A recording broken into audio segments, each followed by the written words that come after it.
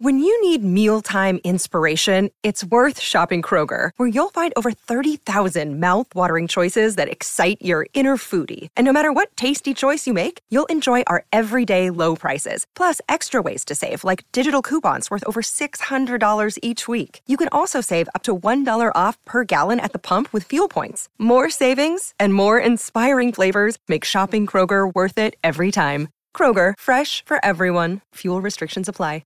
Hi, this is Alan Clark at the Hollies, and you're listening to Pantheon Podcast. Pantheon Podcasts presents Deeper Digs with host and rock and roll archaeologist Christian Swain. Music, culture, technology, and rock and roll. Now, on with the show. And in the end, the love you take is equal to the love you make, diggers. One of my favorite lyrics of all time.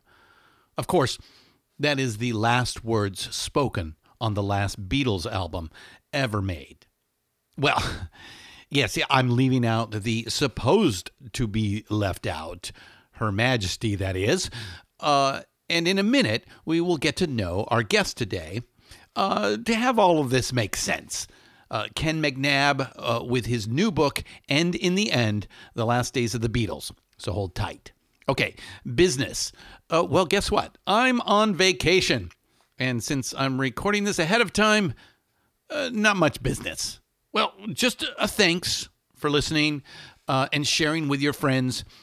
We've been getting a lot of mail these days and are extremely humbled by your love and attention and affection for all the work we are doing around here at Pantheon Podcasts. A lot from Rock and Roll Archaeology, and yes, even some from Deeper Digs here. So please keep the cards and letters coming. Okay, 3 real quickies.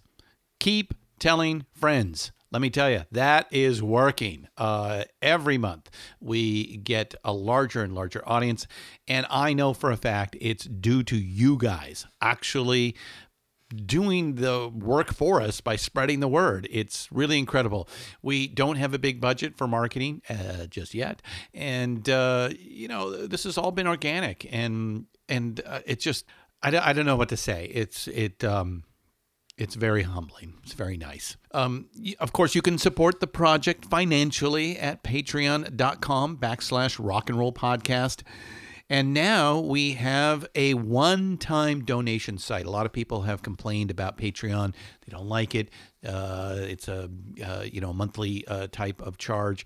They want a one-time donation. We've suggested PayPal. That doesn't seem to be resonating very well. So we have this new thing. It's called Ko-fi.com/Pantheon. And actually that's Ko-fi, ko-fi.com/Pantheon. And it's a cup of coffee. If you feel like a tip, buy us a cup of coffee. Hell, even if it's a $1 Dunkin's Donuts coffee. Dunkin' Donut coffee costs $1, right? I don't really go to Dunkin' Donuts, so I don't know.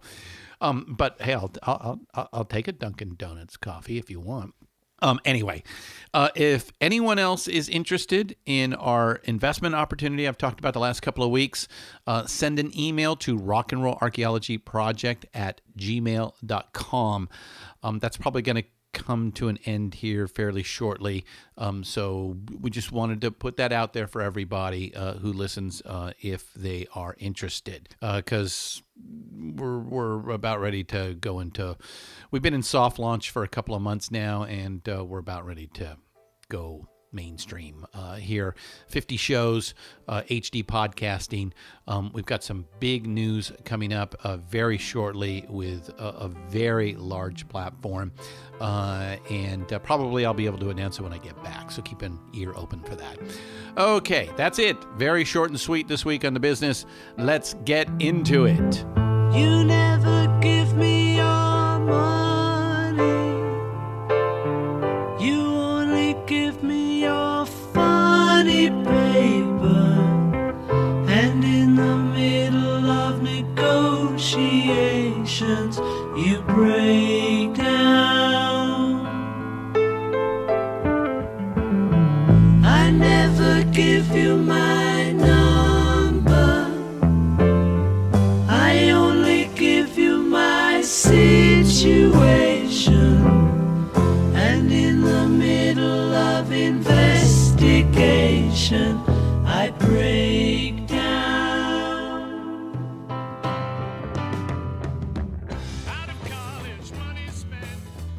Yes, You Never Give Me Your Money. Written by Sir Paul. Thought to excoriate the devil in their midst, manager Alan Klein. Without doubt, one of the big reasons for the demise of the band in 1969 and 1970. Not the only one, for sure, but we will see a big factor in the eventual demise of the Fab Four. With us today is Ken McNabb, who has written a very detailed look at the final year of the band, and in the end, the last days of the Beatles.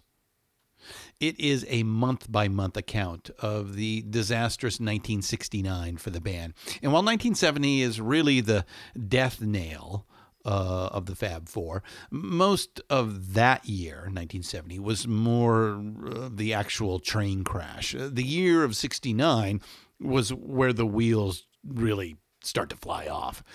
Yes, McCartney's self-interview, published on April 10th, 1970, is considered the historical moment most historians point to as the official end, though some others point to December 31st of that year when Macca sues John, George, and Ringo as the end. I kind of choose that because, look, I do think some, mostly the public, who were completely ignorant of the internal events held, that, continued to hold out hope. There was no internet. You weren't getting real-time information. It was a very opaque behind the scenes. Most of what we know comes out much later.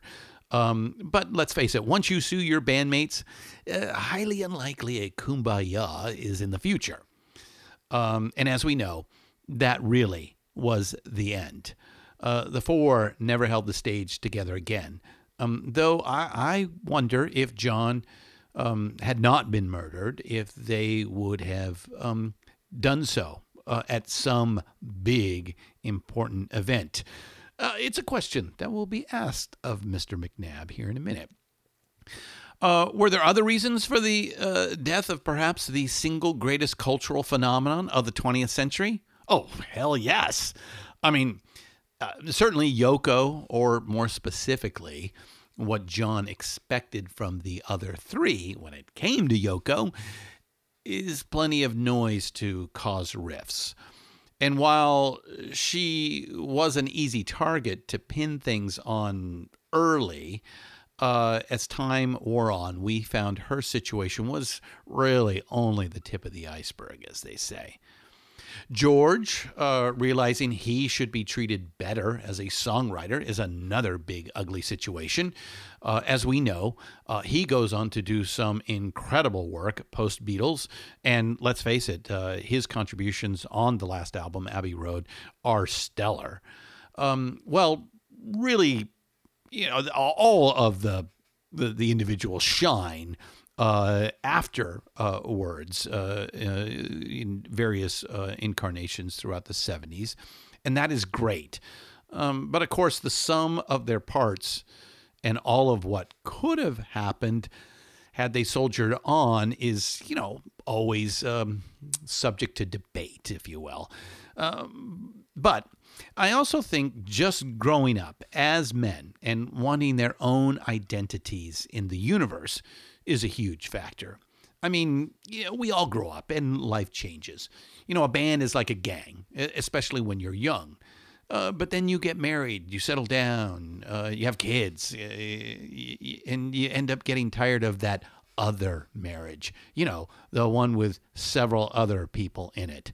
And let me tell you, it's hard managing all of that. Well, at least until the kids are grown and midlife comes and you desperately want back in the gang.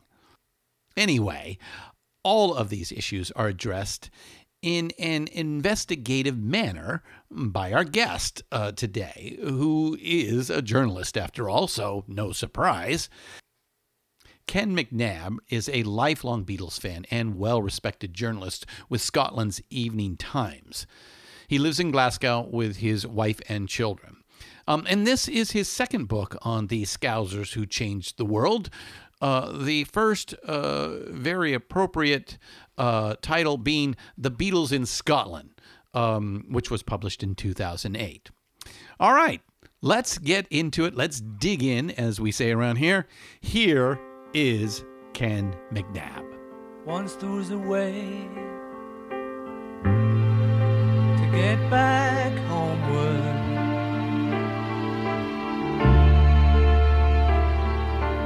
Once there was a way to get back home. Sleep, pretty darling, do not cry, and I will sing a lullaby. Golden slumbers fill your eyes. Smiles awake you when you rise. Sleep, pretty darling, do not cry. Welcome to Deeper Digs, Ken McNab. How you doing today? I'm very well, Christian. Thank you very much for having me on. Of course. I think you're coming to us from way up in the northern reaches of Scotland. Yeah, I normally live in the very central regions of Scotland, but I am away from my home for about a week, and I'm looking out at a very, very misty Edinburgh, the definition of Scotch mist. And it's like something I get doing, for those who remember. And but no, it's nice to get away. And my wife and I are up in a place in Scotland called Fife. But it's very nice to be away. I've got lots of things to keep me occupied, lots of writing to do. But it's cool. It's good. Oh, yeah, I bet. Everybody deserves a little vacation now and then. Well, let's dive into your book, And in the End. So I guess the first question might be, and you know, this is a sort of an obvious one. A lot of people have asked that, but let's get your opinion on it. If John wouldn't have been murdered in 1980, do you think the Fab Four would have ever returned to record and tour again? I very much doubt it, Christian.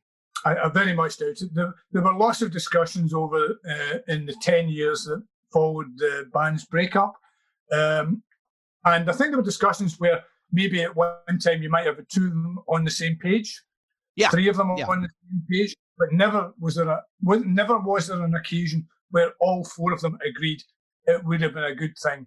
And the reasons for that are many. The first thing to remember is that when they split up officially in 1970, there was a terrible reservoir, a terrible legacy of bad feeling between them, because they had been mushroom growing inside a Beatle hothouse for so long that it's inevitable that people's lives go in different directions. They sheer off in different directions. They get older. They form new associations, new partnerships. But there was never a point, and it did take some time for those wounds to heal. And even in this, and remember, I was thinking about this the other day, that we all think of diss songs being involved with, been identified with rappers like Tupac and Biggie. But the original diss songs came from Lennon and McCartney, because they would have, make pointed barbs at each other through their songs, through their lyrics. And these songs, these wounds took a long time to heal. And we all know about How Do You Sleep, which is probably one of the most venomous takedowns in music history. So it did take some time for them to reconcile, to put enough distance, to put enough blue water between them all, and then for them to at least have some kind of reconstructed friendship in a sense. But by the time it gets to 1975, which is not a long time really when you consider bands nowadays can take 5 years to make an album, but by the time it gets to 1975, John Lennon is reconciled with Yoko Ono again. They have a son called Sean. And he says, well, guys, whatever happens, I'm taking 5 years out now to look after, to give my son, my second son, the attention I neglected to give my first son because I was so caught up in my career. So there was never at any point, Christian, where they were all on the same page. And I'm quite grateful for that because, you know, it couldn't have been about the money. If they had got back together, it would have to be about the music. But I think they've been throwing all kinds of money at them, including $3,500 from Lorne Michaels, which was probably the closest to the serious offer that they might have actually followed up on. That was the only one that maybe, just because of the joke of it and being Goons fans and Saturday Night Live being the next iteration of the Goons, if you will, they might have actually done that. It's a great story because Lennon and McCartney were actually watching the show together. And I'm not quite sure we've ever quite got to I think George showed up the next week and said, okay, let me have the check. And was like, well, no, it's for all four. Go, well, I'll just take my piece of it. Yeah, it's a great deal, isn't it? Yeah. I don't know if I can. I agree, Ken. I mean, certainly you're right. In the 70s, it would not have happened. But, you know, I think of Live Aid in 1985, and I think if John, you know, had not been murdered, that sort of cause fits right in their wheelhouse for all four of them, and they could have been persuaded to come back together, at least for a one-off. For something like that. And, you know, by the time you get into the mid 80s and certainly into the 90s and definitely into the 2000s, you start to see some of these bands that had, you know, a lot of acrimony at the end and what have you, get back together because of the nostalgia side of things. And the reality that, you know, especially for these four guys, while they did some great stuff on their own, each of them individually, and we'll talk a little bit about that in a bit, they together knew that, you know, and you know, being a musician myself, you know, there's sometimes you find magic, and it's hard to replicate that. And let's face it, I don't think there's any four musicians that have achieved more magic than these four guys. No, absolutely. I mean, John Lennon had a very strong sentimental streak flowing through, and it would have come down to John.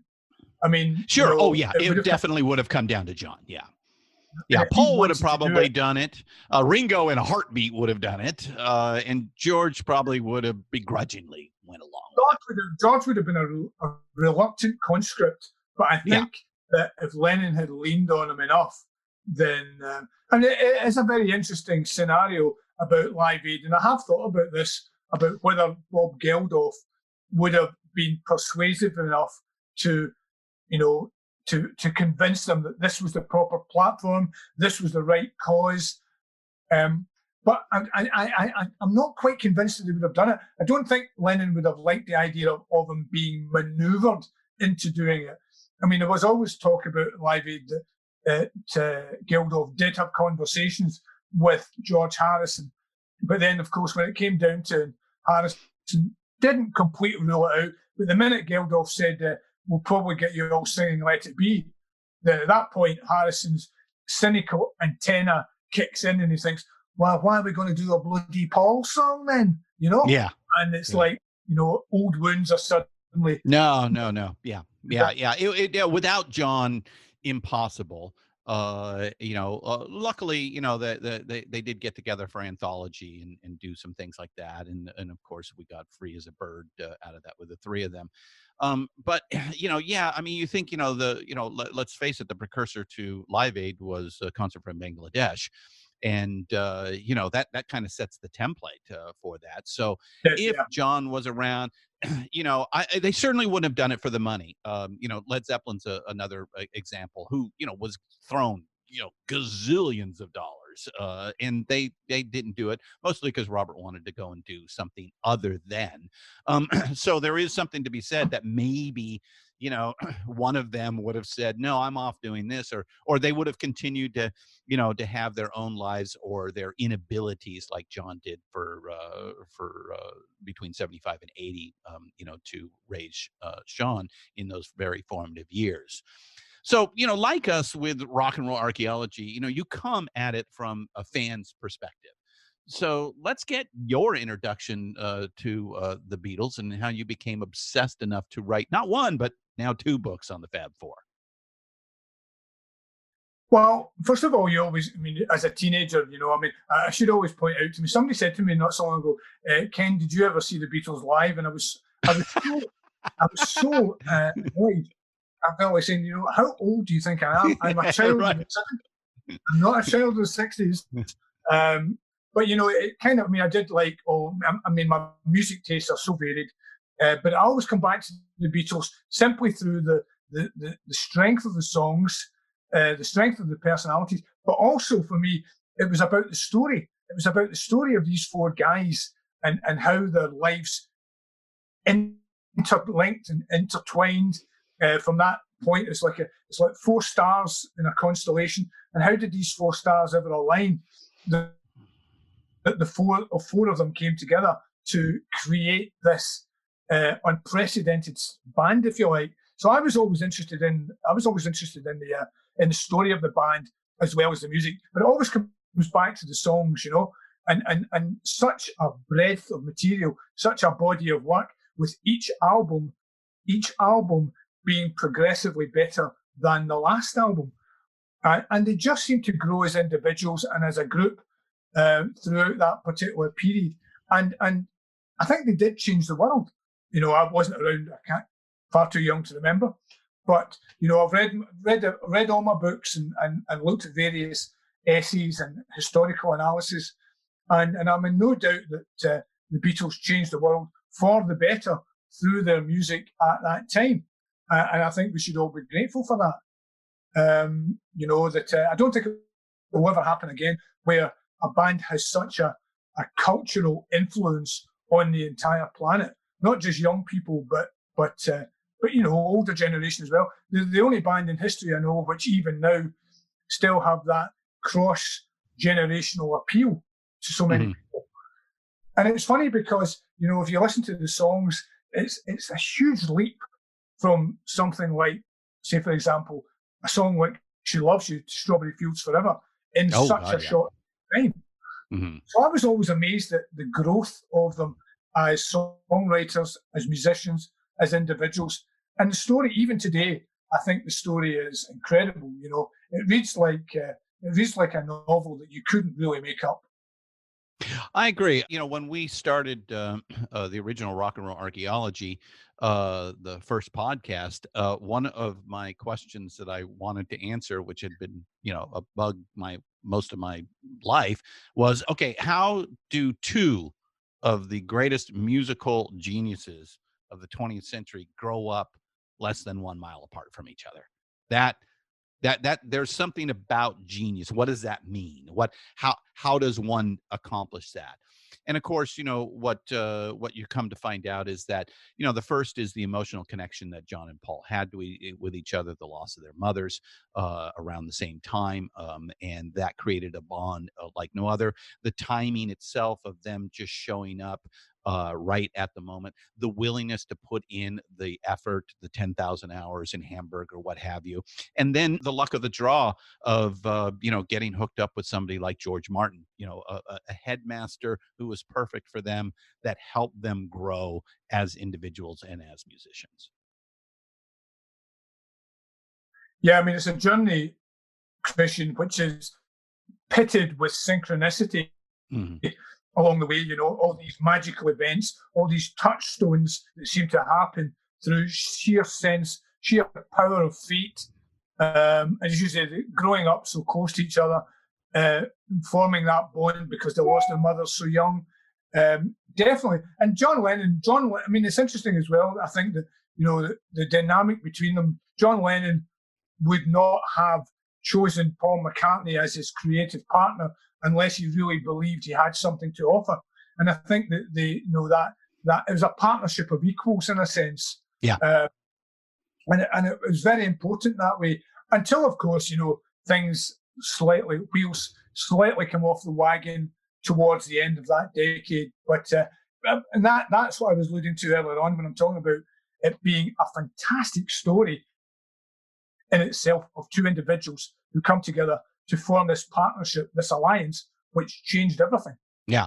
Well, I also think, unlike a lot of bands, these guys were workhorses. The studio was their office. I mean, they literally, come into work every day, get a cup of tea and, get to work, like any other, blue collar, or white collar job.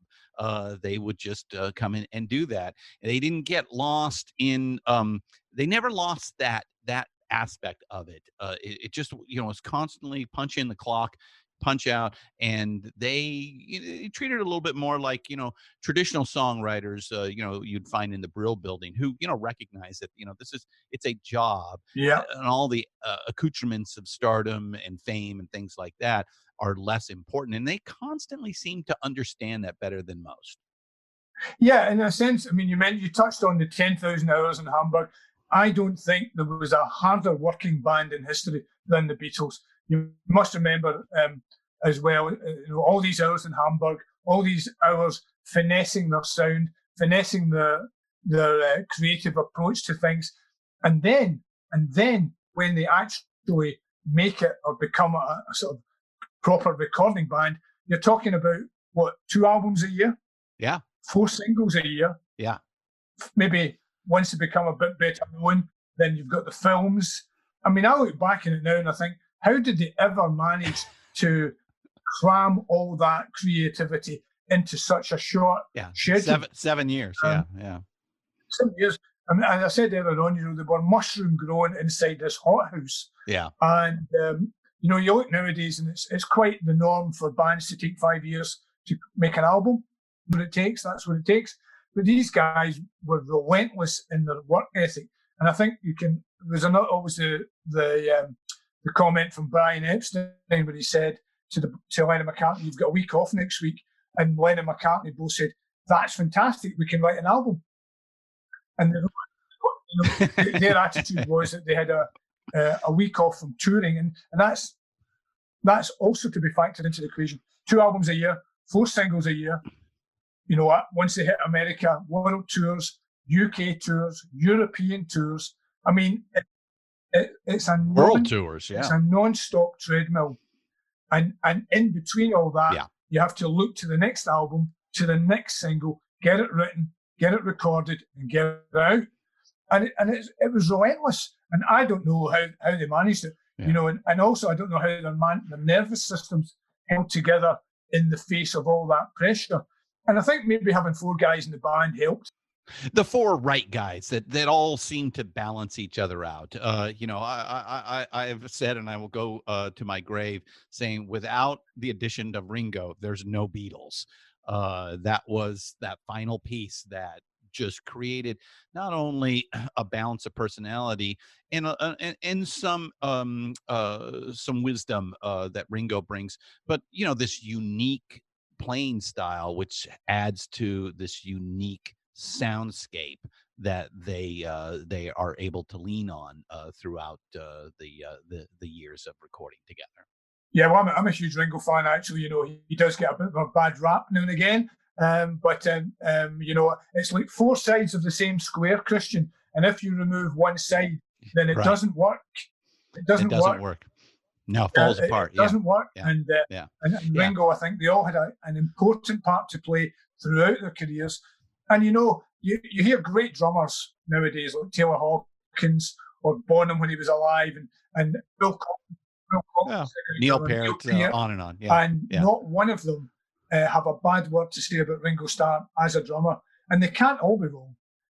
And I think Ringo's drumming for the Beatles set an inventive template for so many others to follow. You only have to listen to the drumming on Tomorrow Never Knows for a kickoff.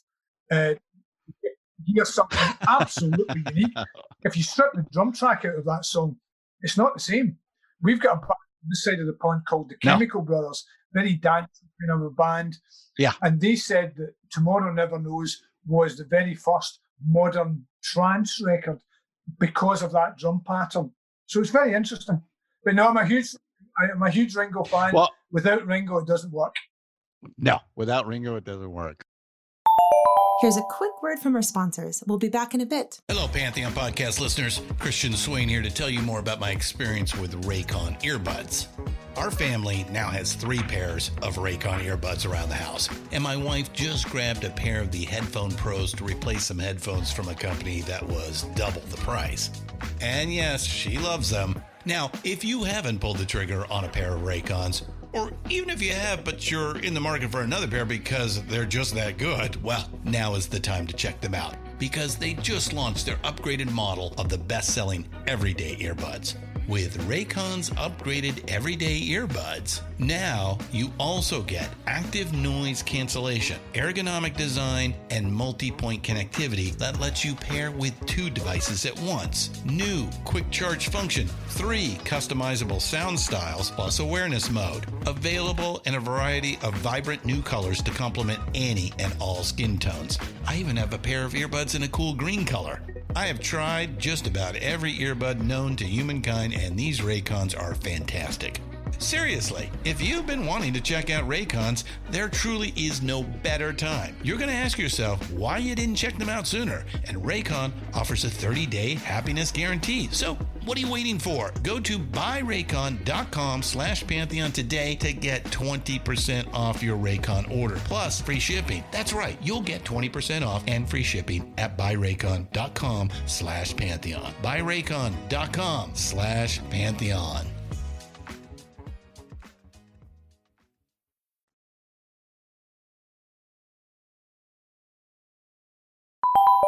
And now back to the program. So this is your second book on the Beatles, your first being The Beatles in Scotland. So what did you discover in the first book?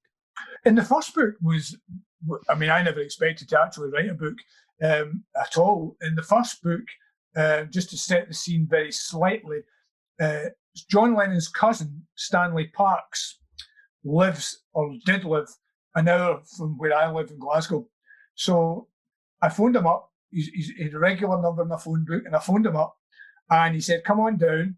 And we went down for an afternoon. I took my son, who was only about 6 at the time, and we had a long conversation about John. And he was such a lovely man, Christian. You know, he had a bottomless pit of John stories, and you know, and he would show me all these letters, and it was like, you know, holy script. You know? Oh God, yeah. And oh yeah. And I came away from his house thinking, well, could you do a book about all the connections to Scotland? Because John used to go up to the very north of Scotland for his holidays with Stanley as a child. And so anyway, the whole thing began to take shape. And one of the aims I set out to do was, would it be possible? Because remember that quite a lot of people don't know that the very first tour as a band wasn't Hamburg or anywhere like that. It was in Scotland. Before Hamburg, you know, they did a very small tour of Scotland with a singer called Johnny Gentle, and that's as the backing band, right? And I thought, I set off with a name. Would it be possible to get an eyewitness account of every gig that they ever played in Scotland, including these gigs where there were only like 5 people there, or 10 people? And I did very well, actually. Out of something like 30 gigs, I got 28 eyewitnesses. So I thought that was an interesting concept. But, you know, there were a lot of very Scottish people had played crucial elements along the road. There was a guy called Andy White, who was a session drummer, who played on one of the first versions of Love Me Do, because George Martin didn't rate Ringo at the time. And so he had an interesting story to tell. Donovan, the 1960s folk singer, also comes from Glasgow. So he went to India with them. And again, it came down to context and eyewitness accounts. So slowly you were able to put together a very large picture of their connections to Scotland. McCartney, of course, had a farm in Scotland. And has got very strong links to Scotland. he was always very keen on name checking a lot of Scottish places. So anyway, a picture emerged, and very slowly a book emerged as well. And I was quite proud of it. I never expected to, from that first meeting with John's cousin to putting the whole thing together. So it was good. And it was a good maybe 8 years later where I was so bored. I thought, is there another book? See, the problem is, Christian, there are so many books out there. There are so many. They're the most written about band in history. There's no two ways about it. So, to try and bring something new to the table was going to be an enormous challenge. But, I did think about 1969 to get away from Scotland, to broaden the template a wee bit. And like everything else. This is a heavy lift. I mean, why do you think it was necessary to write another book on the Beatles, and especially about, their last year as a band? Not happy times. And, do you think you got to untying the Gordian knot? I don't know whether you ever tie the Gordian knot when it came to 1969. It was a very chaotic year, and a very chaotic year for them.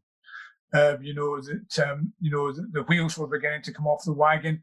They regrouped in the studio for Let It Be sessions very quickly after the White Album, and they weren't in a very good place personally or professionally. John Lennon was like a volcano trapped in ice because a problem with drugs, and he was unhappy at his band situation, and really there was an awful lot of conflicts taking place in the background. I mean, you mentioned yourself, it's a heavy lift. It's a heavy period, but I tried to break down the walls a wee bit so that you separated that heaviness, so that you were able to shine some light and shade on the whole period. It's not all doom and gloom. I mean, in amongst all that period, the book is not all doom and gloom. I mean, first of all, you break it up, over the 12 months. Each chapter is a month in the life of the Beatles, and it's not all doom and gloom. There are plenty of things to celebrate, both personally and as a band. Yeah, I mean, out of all this chaos came some form of creation. And it always does. Friction can lead to great art. It's a pity that there was so many conflicts taking place in the background. It's incredible that they actually managed to do any work. I mean, they managed to keep up that ratio of 2 albums in a year. Although after Let It Be was such an unpleasant experience, it's incredible that they're actually able to get back in the studio to do one last album, one last love letter to the world, in a sense. So, it always comes back to I talked earlier on about, I love the story of the band. Even in its darkest moments, I still think from a journalist's point of view, it's a great story. And it is a great story. Mm-hmm. Even the bad is good in the sense that it peels back the curtain on even just saying their names: John Lennon, Paul McCartney, George Harrison, Ringo Starr. These are still iconic names. And to peel back the curtain on what was the most difficult point of their lives, I think is an interesting situation. But amid all the darkness, you still had the music. And at the end of the day, it's the music that comes through strongest and loudest. Yeah. Oh, without doubt. You mentioned earlier, we were talking about just the workmanlike aspect of the band and how they took their job seriously, and then the immense amount of pressure, and then the time crunch that you put into it. Lesser human beings would have just put out, maybe a song or two and then a bunch of crap. But that's not what happens here. You've got, as you said, 7 years of almost every album being superior to the one preceding it. It's just, it's incredible. Whatever angle you look at it, it's really just an incredible period of time. Yeah, I don't know any band in history where each preceding album is followed by a much superior product. I mean, you can argue about whether the White Album is a better album than Sgt. Pepper, and it's all very subjective. But it's a double album, you know. So. And all these discussions are very healthy. I'm a great believer. Yeah. That's one of the magical things about them, is that you can have so many disparate points of view and still come out on the same side together. And I just think, you know, that you'll never see the likes of this band again in terms of being influencers for subsequent generations as a result of their own output. And Abbey Road is a pretty good example of that. I mean, I always find it quite ironic at the moment, Christian, that the most downloaded Beatles song on Spotify is not, in fact, a Lennon McCartney song, but it's a George Harrison song. It's Here Comes the Sun. But there's a bit of an irony there, because at that particular time, George Harrison was literally the dark horse coming up on the rails. But it was a fantastic. I was always fascinated by that time period, even though we're reaching the end of days. There was so much happening in all their lives. And we spoke about earlier on about the work ethic. But the work ethic held true right to the very end, which is absolutely incredible, I think. Oh, I completely agree. So do you think the first ring of the bell towards their demise was the sudden death of Brian Epstein? Well, there's no doubt it has a significant part to play, as you say, ringing the division bell in a sense. You know, because Brian was the guy who brought all these strands together, who was quite prepared to deal with Paul's whims, John's whims, George's whims. Ringo didn't have any whims because he was quite happy to go with the flow. And he seemed to be able to compartmentalize all these different issues and create some kind of unique whole. And when Brian died, all of a sudden the ship, the Titanic, is rudderless, and the rocks are not too far in the distance. And it's, you know, they did need somebody to be a businessman. I mean, they might have left Brian anyway. It's one of these open-ended questions of history, isn't it? You know, whether because Brian, as good of a personal manager he was, business wise, you know, I might give him a C. Yeah, there was some serious missteps. Mm-hmm. Yeah. So they always had that side of, you know, the business side was always in flux. And I think, to your point, if things had gotten serious with Brian and really looking deep into the books, they may have decided they needed somebody They needed else, a change. They needed somebody with a bit more clout. Yeah, that, you know, so that gets to the first point, because you know Brian dies the year before. You point to Apple Corps as the first major issue to create gunk in the gears, that the three of the boys understood the need to keep financial issues quiet. But I think Lennon spoke to Disc and Echo, where he laid bare the company's deep problems. Why is that? And you know, do you think Alan Klein saw that interview? No, I think Alan Klein is the demon king of the Beatles story, in a sense. You know, the company that they ran, Apple, was in dire straits, hemorrhaging a lot of money, even though there was a lot of money coming in from the White Album, James Taylor, Mary Hopkins. There was a lot of good product out there. But they were still spending more than they were bringing in. And there were all these terrible IOUs languishing in the Apple vaults. You know, Ringo owns the company X amount, George owns the company X amount. But Apple as a business entity was in a serious state of collapse in January 1969. The interview you mentioned there, I think he may well have been a bit tongue-in-cheek, but John Lennon nevertheless did say in this interview that he was personally down to his last £50,000 probably, not $50,000. And at that point, that statement in Disc and Echo sent up a red flare, and that red flare carried its way all the way across from London to New York. And sitting in New York is a man wearing a sort of a polo neck shirt, pudgy hands, smoking a pipe. I mean, how unconventional, how conventional is that? smoking a pipe in his Manhattan office, and he rubs his hands, and the first thing he says when he sees that statement is, "Gotcha." And his name, of course, is Alan Klein, who was at that time the manager of the Rolling Stones, but whose clear ambition in life was that he was going to get the Beatles. And when he saw that announcement, he was convinced that he was the ideal person to make his own pitch to take over the running of Apple, and by doing so, becoming the de facto manager of the Beatles. And at that point, once that chess piece is moved into play, then, you know, all sorts of movements take place around the board. And I think that was a key moment in what became the slow dissolution of the band throughout that period. But I think the intervention of Alan Klein was a significant part, was a significant element in the breakup of the Beatles to come.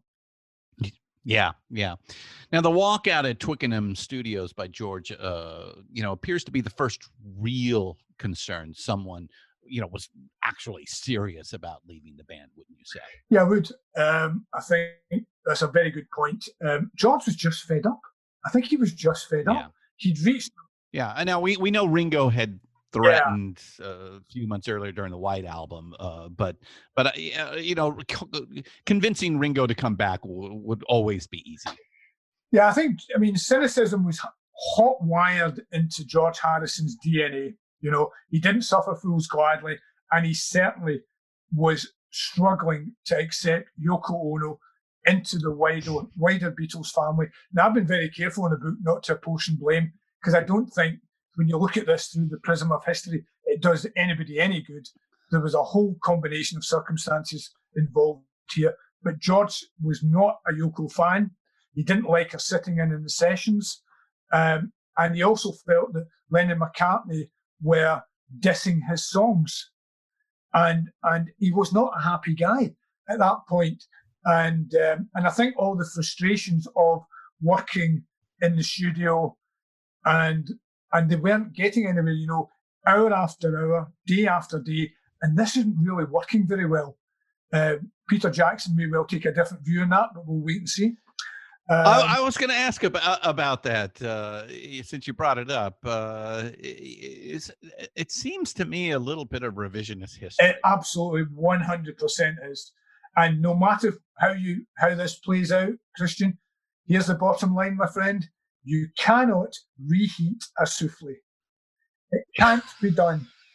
If George Harrison walks out on the Beatles on a certain day in history in January '69 because he's fed up, because he doesn't think this is working anymore, no amount of editing, and by the way, I'm a huge Peter Jackson fan, but no amount of re-editing is going to change that history. It's not going to happen. So although I'm very interested to see how it all works out, I agree 100%. It is a certain amount of revisionism and I understand Ringo's already said, "Oh, it looks great." Well, he would say that. And I understand Paul says it looks great. Well, I understand that. He would say that. But at the end of the day, the misery will be there for everybody to see. I'm sure there are much later moments, 400 hours of footage. There are bound to be some more light-hearted moments. But at the end, at the end of the day, they were not in a very good place, and you can't change that. No, it ends in the dissolution of the band. So they didn't get it back together. They didn't work it all out. That doesn't mean to say it would be interesting, and I'm looking forward to it. Yeah. We'll see. It is what it is. We'll see. Yeah. All right. We mentioned Alan Klein, definitely the Demon King in the story. But let's talk about Yoko. It's interesting that, most observers over the years have pointed less at Yoko being a catalyst of the breakup. And while you don't exactly point a finger at her, it seems she's not exactly loved in the McNabb household. Well, not necessarily. It's not a question of love. It's not a question of love. I just didn't want to become so stereotypical as to single her out as an easy target for this. the thing that maybe, I mean, one of the key elements of this project, Christian, was to try and apply some context to everything, to try and apply some perspective to it, to try and see things through the prism of 50 years and apply that new perspective to the events that happened then, and see whether, in fact, maybe contemporaneous commentators got it wrong. And it's very easy. I mean, you must remember as well that, she was Japanese American. There are hints of racism attached to media commentary at the time, how she was in newspapers and on television. She was ridiculed for being an avant-garde artist. I mean, her main claim to fame was a film showing with people's backsides, and she was perceived as this weird Japanese American, very eccentric, who, oh, by the way, broke up Beetlejohn's marriage to this lovely girl from Liverpool and took him down this terrible rabbit hole. But all that said, you cannot ignore the clear fact that Yoko's arrival on the scene alienated, to a degree, John, George, and Ringo. The studio was always their sacrosanct area. That was where they worked. And there's a certain amount of male chauvinism attached to it, because they were North of England boys. It's a different era than it is now. And the studio was where they did their work. And then all of a sudden, there's Yoko sitting in George's amp, eating a biscuit. Worse than that, having a bed brought in into the studio with a mic over the front. I again, being in bands my whole life, I can't even imagine, and I would not have taken 5 minutes of it. Yeah. I don't care how good or important she is, especially by being a lover to a particular member. Now you have allies. Now the dynamic shifts completely and utterly, and you just don't know how to respond or act to that. I just I can understand, number one, I do not believe that Yoko had anything to do with breaking up John's marriage to Cynthia. That was inevitable, and if not her, somebody else. So that there's nothing there. Whether Yoko is, an avant-garde artist and the worth of her art, I think in some ways that case has been proven, that while it is very esoteric and perhaps out there, it still is art. It is meant to confront you, and I think that's a good thing.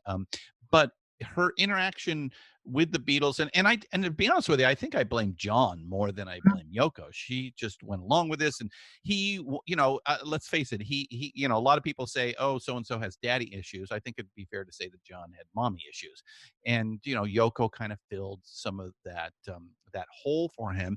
And at that time, because he wasn't getting the emotional support from the band that he considered his being, he brought her in to kind of help on that, but in a bad way. Yeah, I mean, it's very hard. I mean, I'm trying to be devil's advocate, but it's very hard to defend some of the conduct that took place at the time. And John Lennon had offered up a very passive resistance to what was happening in the studio. And you mentioned earlier on about the bed being brought into Abbey Road. They did have a car crash in Scotland, not a million miles from here, actually. And then when they were recovering, you can just imagine the scenario, the jaw-dropping scenario of, because they didn't know what kind of John was going to return. What kind of mood was he going to be in? Yeah. He is like a volcano trapped in ice, partly as a result of heroin. But But you can just imagine the scene at Abbey Road where they're trying to make this an album of sort of a recalibration, if you like. And in comes Yoko with a bed, with a microphone draped over the top. And I think that's the tipping point. I mean, it's bad enough, but when you start to offer unsolicited opinions on songs, I think that would that would cause a lot of bother. As I mentioned earlier, I think John, there was a passive resistance. He was clearly obsessed with Yoko. He was clearly obsessed with Yeah. Oh, yeah. And it's not a stretch to imagine that she had a resentment towards Paul McCartney in particular, because, I mean, up to that point, John and Paul are the ones, they're a real band of brothers, and they have this very tight relationship. And all of a sudden, Yoko appears in the scene, and he's completely infatuated by her, not just by her sexually, but intellectually. And he loses himself in Yoko to a degree. So Paul's watching this from the sidelines, and he's watching his relationship with A, his best friend, disappear over the horizon, and also B, his creative collaborator, disappearing over the horizon. So it's very hard to deal with.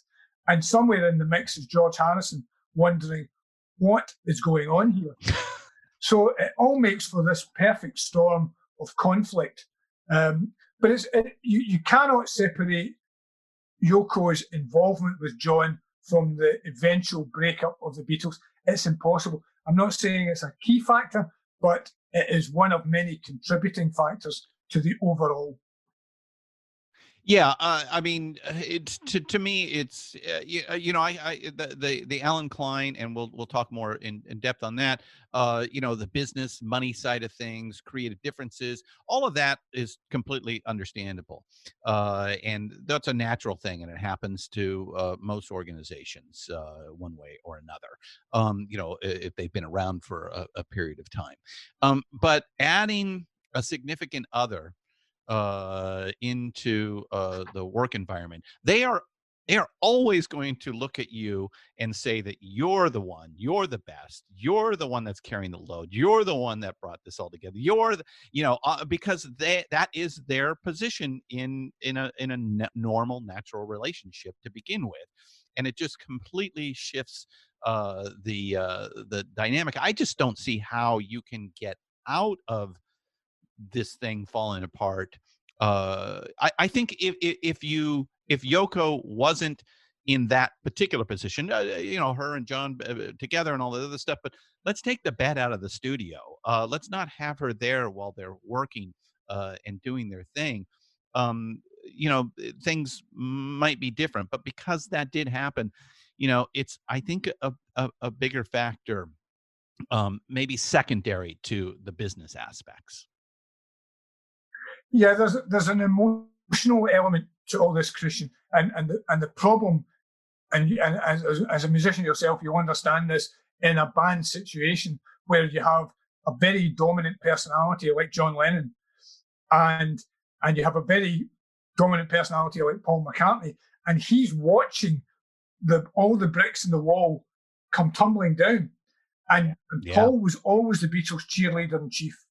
He was the guy who, he would have kept it going in perpetuity if he could. And he's watching this facade come tumbling down.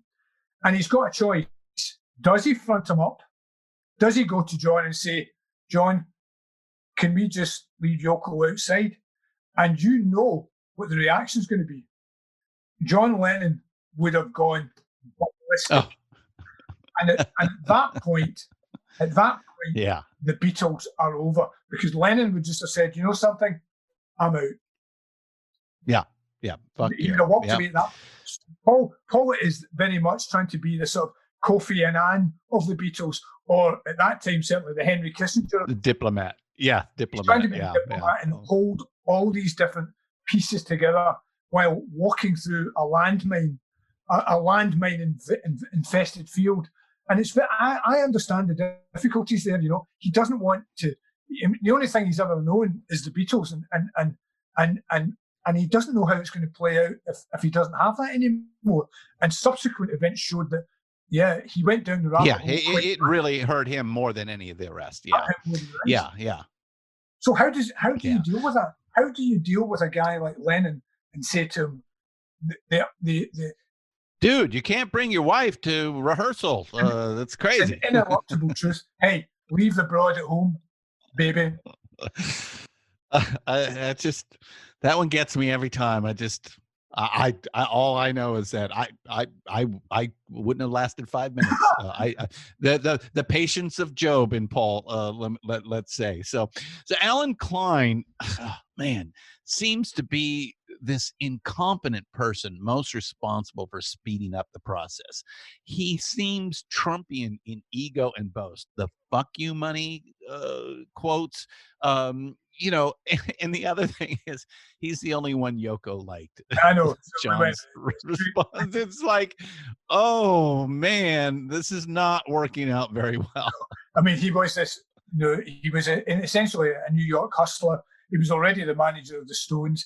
A most unconventional rock and roll guy, with his polo neck shirt and his pipe. He's not the photo fit picture of a rock and roll manager in a sense, and certainly not somebody who would be a natural fit for John Lennon. But Lennon liked the underdog. To try and again put everything in context for you, Christian, I'm sure you'll know, but for people who don't, you've got Alan Klein in one corner having rubbed his pudgy hands with glee at the prospect of being able to manage this band. And in the other corner, and this again speaks to the developing conflict between John Lennon and Paul McCartney, in the blue corner, we have I know where you're going. We have Paul McCartney with his prospective in-laws, John Eastman and Lee Eastman, who Eastman obviously being the scion of a very well-known New York showbiz family, a family of entertainment lawyers. And they couldn't have been more different from Alan Klein if they had lived in the Sea of Tranquility, because they reek of Park Avenue privilege. The $500 suits, the expensive shoes, the expensive threads, and the good life. The good life. They're the complete antithesis of Alan Klein. And Lennon right away would see through that and denounce it as fakery in its extreme. And he would have wanted no part to play in that. But they were looking for a business manager. They were looking for somebody to straighten out their business financial issues. Yeah.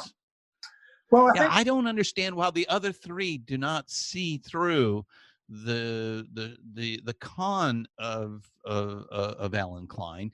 And while the Eastmans, smack of privilege, the fact is that I just kind of feel like they would have been able to straighten things out. Maybe NEMS wouldn't have gone south. Northern Songs maybe didn't go south, and things like that. And, the other three just, it was almost like they just didn't want to do what Paul wanted to do. And I get from what you're saying. I mean, first the look and feel, a bunch of ugly Americans, to begin with, a privilege, not exactly conducive to, three Scousers. And the fact that they were going to end up being Paul's in-laws, which, is almost as bad as the Yoko side of things with John. Yeah, it only added to the polarization between Lennon and McCartney. And Lennon, Ringo, and George were seduced by Alan Klein's hustle, in a sense. You mentioned earlier the "fuck you money" attitude. Whatever you want, I'll get. I'll be able to get NEMS songs, which is their publishing company. I'll be able to get it for nothing. They were lured. They were sucked in by the bombast, by the false promises, by the empty rhetoric. And if somebody says to you, offers you, I'll get you $1 million for nothing, then you think, well, that sounds good. And there's a certain business naivety. Yeah, but too good to be true. Yeah. Good. Well, it's the old story. If it's too good to be true, it probably is. But there's a certain business naivety attached to them. I mean, you must remember that these were guys who were still in their 20s. I mean, Lennon and Ringo were only 29. They're still young guys, and they've been through a lifetime of experiences, and everybody wants a piece of you. And it's very hard to separate who's the good, the bad, and the ugly in all this. But Paul McCartney was always the most socially class conscious of them all. And he, in the same way that Lennon would have been seduced by Alan Klein's working class rhetoric, McCartney was equally seduced by the classness of the Eastmans, in a sense. He only had to go for dinner and he sees a Picasso here or a William de Kooning painting here, and he thinks, well, I quite like that. That works for me. Yeah. So again, you have the two alpha males of the band in opposite corners, business-wise, personally, because Linda and Yoko were never going to be, the best of friends either, and they're obviously going to be in their respective man's corners. So yeah, of course. All of a sudden, 2 out of 3, you've got them in different areas. The only one here where we might agree on, where we might find some common ground even now, is the music. Yeah. So let's take a little side trip. So during this time, Ringo goes and makes a movie called The Magic Christian with Peter Sellers. And what's really interesting about that is that Peter came from this comedy troupe called The Goons, and the Beatles loved The Goons. And in some ways, you can kind of see that repartee of The Goons in them in front of the press, especially in the early days. And then in the movie is 2 members from Monty Python, Graham Chapman and John Cleese, which is like the next iteration of the Goons and the Beatles in that. And it's to me, to see all of that come together in this little side thing was interesting. Yeah, it's an interesting comedy crossover, isn't it? Where, as you said, you have the next iteration of the Goons became Monty Python. And George Harrison, of course, was a huge champion of Monty Python. Most expensive home movie ever made was Life of Brian. But Peter Sellers and Ringo Starr did have an unusual relationship. I think Ringo said at one time there were so many different personalities in Peter Sellers, you really didn't know which one you would see from one day to the next. But I did speak to a guy, you touched on it briefly, called Bruce McBroom, who is an American photographer who took some of the last pictures of them as a band. And and when he got the assignment, one of the things about the book, Christian, was to try and speak to people who knew them to bring some kind of proper context to the whole scenario. And I spoke to Bruce McBroom, who was a lovely man, and he told me a great story, which I don't mind sharing, even though it's in the book, because he was very nervous about getting this assignment while Ringo was filming with Peter Sellers. So on this particular day, it was arranged that he would meet all 4 Beatles, and he was extremely nervous about it because, McCartney was very, he had a certain cynicism attached to photographers. He thought they would rip them off, sell their pictures, etc. So if you can imagine the scenario where this guy is in front of all 4 Beatles and they're trying to ascertain whether he's in fact trustworthy. And Peter Sellers stepped forward as an honest broker, and because he knew Bruce McBroom, they had worked in films together, so he was a good ally. And the quote was when they were trying to suss out whether to trust this guy, and Peter Sellers said to them that, gentlemen, I would trust Bruce with my wallet. And at that point, they all fell about because it's that kind of Goons humour, and that was his entree into the band. But no, the Monty Python element of George Harrison sent Eric Idle and the BBC, sent a telegram to the BBC on the very first night that Monty Python was aired, because he couldn't believe it was so zany, and he couldn't believe that this had never appeared on television before. Or that they got away with it. That they got away with it. It's absolutely right. There were different times, Yeah. It was. Yeah, that's a whole nother rabbit hole. Believe me, you and I could go down.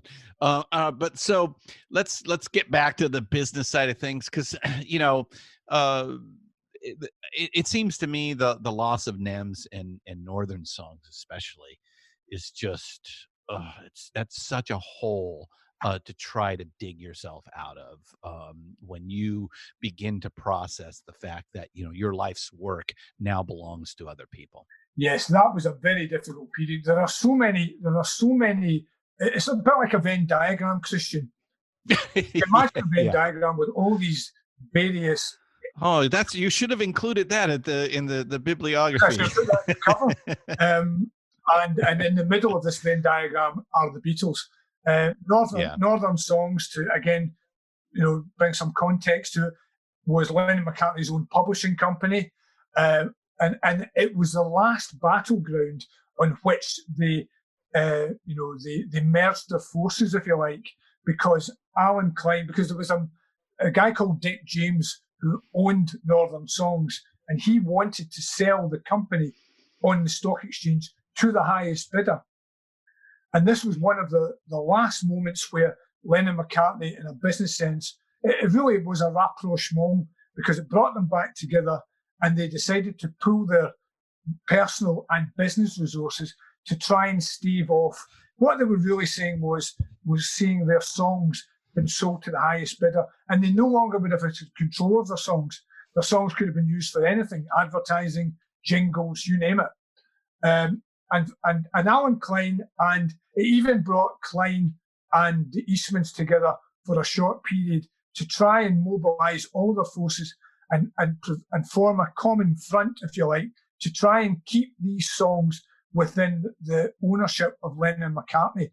And of course, ultimately, it failed, because the songs were bought by ATV, a British company, and Lennon and McCartney lost control of their own songs. And of course, the implications of that have cascaded down through the decades, ultimately to the likes of Sony, Michael Jackson, which is a whole different story. But it was a very important. I talked earlier on about context. One of the things about doing the book, Christian, was this, that you would find that a decision taken in January or February of 1969, you might not find out what the impact or the implications of that decision was until maybe 4 or 5 months down the line. So when they start to try and fend off this very aggressive move for somebody else to take their songs away from them, when eventually they lost that fight in September 1969, that was Lou Grade. Lou Grade. The day that they found out that they had ultimately lost the battle, and importantly, Alan Klein had lost the battle, the very next day there was a meeting at Apple between John Lennon, Paul McCartney, Ringo Starr. George Harrison wasn't at the meeting. Alan Klein was there. And it's 24 hours, or maybe 48 hours since then, and Lennon was seething, because the white flag had been hoisted. They had, ATV had now 51% control, so they didn't own their own songs. They had no control over what happened to them. And Lennon was seething, and he went into this meeting at which they were supposed to sign a new record deal for Capitol. And at that meeting, the royalties, and at that meeting is the one where he blurts out, "I want a divorce." Yeah, September 12th. September 12th. Now, history has shown us that, that Lennon just blurted out. But if you put it into the context of him having lost control of his own songs, I think it adds a certain poignancy to the whole thing. That, that was the final straw for John Lennon in the Beatles. He might have decided to give the carousel another push, but when he lost control of Northern Songs, the game was up. And I think that was a critical moment where he decided to think, we're at the end game here. And I think that was on his mind. People just think he had enough, because Paul kept on saying, no, I think we need to get back to touring. I think we need to get back to basics. I think we need to get back to a rock and roll band. And Lennon just kept on saying, no, no, no. And at some point, but I do think that it's been buried under the sediment of time that one of the reasons why John Lennon erupted the way he did was because he was so angry. He was so angry at losing his songs. Well, he should have been angry at himself, because the reality is that, this all lands at the feet of Alan Klein. It does. He boasted and made the promise that he was going to get NIMS for nothing. This would not be a problem getting, the ownership of Northern Songs. And he failed in those two huge pieces of business. Now, he was able to negotiate new royalty rates with Sir John Lockwood with EMI Capital. And I think that kind of saved his ass, wouldn't you say? It definitely did. I mean, even after the debacle over Northern Songs, the debacle over NIMS, the debacle over Apple, and it's astonishing really that even then the scales never seemed to fall from Lennon's eyes, and he couldn't see Alan Klein for what he was. He was, a guy big in talk but small in delivering. In action, yeah. Small in actions. But as I say, it's amazing. Reminds me of somebody in the public eye today. Let's see, who might that be? Oh, never mind. Well, it will be interesting to see if the scales fall from the eyes of the American public over the next 90 days. or we all end up like John Lennon. Great. Another side thing that occurs is the competing weddings. Yeah, it's interesting, isn't it? It's just, and I mean, when you're that famous, you're going to be splashed across every newspaper in the world when you get married. And so I think Paul marries first, and that pisses off John. Yeah, I mean, you have to ask yourself a question and wonder, what's the big issue here? I mean, John Lennon liked to portray himself as this rock and roll maverick, been very unconventional, and yet he does the most conventional thing you can imagine, which is to get married. But it was a great, yeah, he was the first, right? Yeah, and it's like there's this sibling rivalry that even extended into their private lives between Lennon and McCartney. And it is an odd juxtaposition that they got married within a week of each other to Japanese-American wives. And I did speak to the photographer who was on board the plane when Lennon got married, and he in Gibraltar, right. And he offered up some fascinating stories on what it was like to actually be in the plane. He didn't know anything about it. It was a very cloak and dagger situation where he got a phone call the day before from Apple to say, "Will you be at such and such a place at such and such a time?" I think it was Peter Brown made the call at Apple. He was de facto, CEO until such things calmed down. And it was only when he was standing on the tarmac at Gibraltar Airport that he realised the reason for him being there. And the reason why it was so cloak and dagger, and just, again, it seems so bizarre when you look back at it, because they thought that the phones were being tapped by, British, surveillance, British espionage services, because the Beatles were regarded as, so anti-establishment. Seems so bizarre now when you look back on it. It does, but it's not out of the realm of possibilities. Knowing what we know now of, certainly the American FBI and their treatment of John trying to become a citizen. Yeah, well, the story seems to be that Hoover and Nixon opened a book on John Lennon as early as January '69, not long after his election victory. And obviously, Lennon's anti-war stance, anti-Vietnam stance, as it materialized throughout 1969, brought him ever closer to Nixon's attention, which is good, but it did cause him a lot of heartache down the line. Yeah, it certainly did to stay in the United States when they moved to New York. So they do get back together to make one last album. I don't think that initially the idea was to make one last album. It's just, let's try to get the band back together. Let's try to get back to the way things were. They brought George Martin back, who had been left out of the Let It Be sessions, to work on this thing that ends up becoming Abbey Road. But what's interesting, and I never quite picked up on this, and I got this from your book, and that is, while both came with some strong musical choices, certainly on the Lennon side of things, there is a lyrical failure. And you know, you kind of expose that. And now I went back listening to some of the songs. You know, Sun King's a perfect example, where yeah, you're right. There's just not a lot there, is there?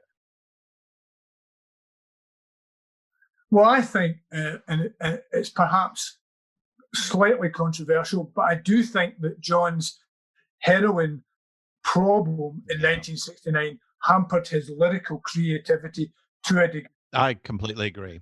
I mean, there's a couple of songs on Let It Be which are good. Don't Let Me Down is obviously a great track. Across the Universe is a leftover from the previous year. But there are some still very high moments. Come Together is probably even now, even after all these years, one of the most popular tracks on FM radio, even now. But when you look at the lyrics, you think, what is he talking about? By the way, maybe he doesn't. It doesn't have to be J.R.R. Tolkien. Also, if you have a song like I Want Her, She's So Heavy, there are only something like 12 words in it. In the whole thing, right? Right. And it's an 8-minute long song. Still a great Oh, yeah. And I just wonder, without any great evidence, so there's a certain amount of supposition, but I just wonder whether heroin stymied his lyrical creativity slightly, because Paul McCartney was coming to the table with some very strong material. Let It Be is a very good example, a song which even now has probably become an anthem to the world. And some of Paul's material on Abbey Road, I always think You Never Give Me Your Money is a great track. Oh, amazing track. And of course, we all know who that's directed at. Very biting. Yeah, one of the world's first diss songs. Are you listening, Alan? Yeah. And he has brought some great. The medley in itself is really a Paul creation. But again, John's moments in the medley, like Me and Mr. Mustard, once again you're looking at it and thinking it's not. But having said that, Christian, it does fit into the concept of the album, the concept of the medley, and seamlessly. So you don't need to analyze it too much. I mean, Lennon himself explained I Want You, She's So Heavy along the following lines: that if I see somebody drowning, I don't necessarily stand at the quayside and say, excuse me, you look to be in a bit of trouble there. Is there anything I can do to help? Just say, you just run in and do what you have to do. So he understood the context of the song. From my own point of view, I'm just thinking it doesn't sound great, but Come Together remains a great song, and it retains a very special place in a lot of Beatles fans' affections.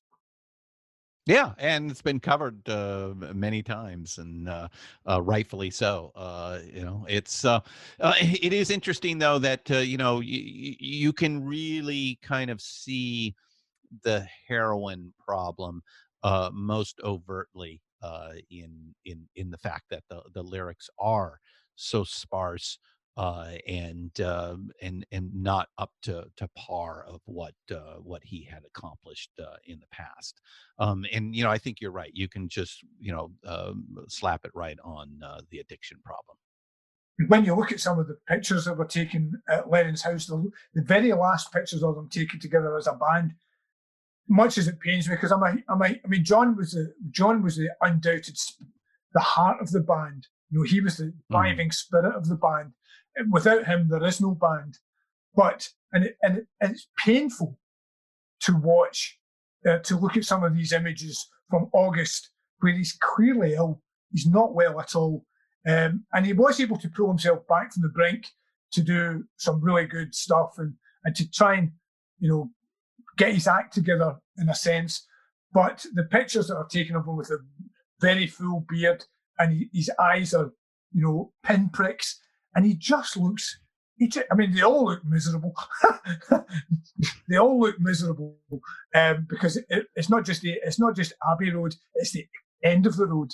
And they look fed up, and you have to think, give them a break. But John, I don't think he looks particularly well. No, No, but at the same time, there are moments of joy, and one of those, which is codified in history, of which I know a little bit about, is the recording of the Ballad of John and Yoko, about John and Yoko's marriage, of which Paul, John calls up Paul one day and says, "Hey, I got this idea for a song. You mind coming on down and working on it?" And the other two guys are gone, off doing their own thing. And Paul, of course, yeah, I'll be right down. And they spend 8 to 10 hours working on this thing, playing the two of them playing all the instruments, and the people around them have said that this was, just a normal, joyous Beatles session between two guys who were supposedly at each other's throats. Yeah, joyous is the word I would have used, Christian. Actually, by all accounts, the two of them, ran through this maybe a dozen takes or so. And it's quite, and it does sound like the Beatles, even though Paul handled the drums and and some of the guitar work. I think what it does say about them is that even at the height of all their polarization, even at the height of their professional and personal difficulties, they were able to set that aside. And John comes calling to Paul, and this speaks perhaps to the enduring bond that they had. And I think they always had, despite, all the sniping from the sidelines, all the sniping from the grassy knoll. I think that, they still had this attachment to each other, this bond, an unbreakable bond. And it's interesting as well, I think, that one thing in John Lennon's defense is John Lennon had, it seems to me, had an incredible ability, Christian, to compartmentalize his moods. One day he would be shouting all sorts of insults at McCartney over a business disagreement and screaming at him and screaming at his wife. Can you imagine how that must have gone down? And then the very next day, the two of them are sitting nose to nose in a studio, hammering out the chords to the Ballad of John and Yoko, as if nothing has happened, as if everything's fine, as if détente actually does exist. So, I do think it speaks to that, the ties that bind. And I don't think these ties were ever really broken. I always used to think of the Beatles like this, Christian, that despite all the things they went through, that people like you and I and the millions of fans all around the world wanted them at the end to end up the way they began, which is four guys who really loved each other, who were really tight. And unfortunately, fate just got in the way of that. But I genuinely believed that right up until December the 8th, 1980, they genuinely loved each other. And I don't think that would ever have changed. I don't think so. No, I in the end, and that takes me back to the beginning question of that, would they have ever gotten back together? And again, I just think that had Lennon lived, something would have put them. It would have been a cause. And to me, I keep looking at Live Aid and say, geez, that 85, it's a perfect moment for them. Geldof and his cause. He was able to convince so many others to jump on this train. There's no reason why he wouldn't have been able to figure out a way to make that happen. But again, that's conjecture. We'll never know. But I got to say that we have a mutual friend who was there at the recording of the Ballad of John and Yoko, and you quote in your book, and that's John Kosh. Kosh is a host on our network. I've heard the stories from Kosh on the end of that last year, because he was there all the time, and then he was really a John guy. He was brought in by John and worked on the War's Over campaign and things like that. But he was also directly responsible in putting together the cover of his first album cover, of which he's done over 2,500 nowadays. But imagine that your first album cover is Abbey Road, under his art direction, as the guy putting it together. And it's an interesting story how that all comes about. And again, there's all kinds of issues going on back and forth. And Kosh makes the decision of not putting the band's name on the cover of this new album that they're putting out. Yeah, I mean, again, Kosh was one of these guys. I took the view that if I can get in touch with him, then he might be. There are always new stories there, Christian, if you can tease them out. And some people have told these stories so often they forget that they've only told them to a select amount of people. It's not always in the public domain. And the story of the fact that the word "the Beatles" does not appear anywhere on the cover of Abbey Road is great. And the story itself is great because he was a young guy. He was very much a John guy. But when Sir Joseph Lockwood, who was the chairman of EMI, found out that the word "Beatles" was not going to appear anywhere on the album cover, he went absolutely ballistic. Kosh took the view, whether it be controversial or whether it just be very maverick, he took the view that all you have to do is look at the cover of this album, and if you don't know who these guys are, then welcome to Neptune. If you don't know who they are, then you're living in somewhere else. So he took the view that they didn't need, and of course when Sir Joseph Lockwood found out, he thought that would be commercially disastrous. And at 3 o'clock in the morning, phoned Kosh, got him out of his bed, and in very upper class tones, shall we say, berated him for this omission, which he thought would cost EMI millions of pounds and not help to put some wind in the album sales. But of course, you look at it now, and anybody who doesn't know who these guys are, as I say, are coming from another planet. What colour is the sky in your world? Right. So Let It Be. They are able to kind of resurrect this. And now they're competing versions out there. Let It Be Naked, which is really, credited to Glyn Johns and how he put it together, or versus Phil Spector. Do you have a preference? I quite like the Glyn Johns mix. I quite like the Glyn Johns mix. It's the Beatles unplugged in a sense, long before MTV arrived in the scene, and it does have a starkness which is quite appealing, and I can understand that. There's this division of opinion between the long and winding road and the orchestration that's been applied to it. Does it make it a bit saccharine, a bit sickly sweet, perhaps? But I remember being young, Christian, and the only version I ever heard before I really got into the band was the Spector version. So you kind of become very accustomed to it. And I don't hate it. I can understand why McCartney hated it, because it was a decision taken against his wishes and out with his control. And being a control freak, understandably, then I get why that would really piss him off. So I do quite like the Glyn Johns mixes, but Spector deserves some credit for bringing back the likes of Across the Universe from the dead. Let It Be itself is a great track. The album version I think the album version has a Harrison lead guitar, which is much more prominent, as opposed to the single version. So it's one of those moments that people will argue over until time ends. Whether the Glyn Johns mixes. What will be interesting will be whether we get yet another version of it to commemorate with the Peter Jackson movie, right? With of course. Well, I'm sure Giles will want to put his fingers on that. Well, his involvement has been brilliant. It has to be said. His involvement. What he has accomplished. Yeah. Incredible.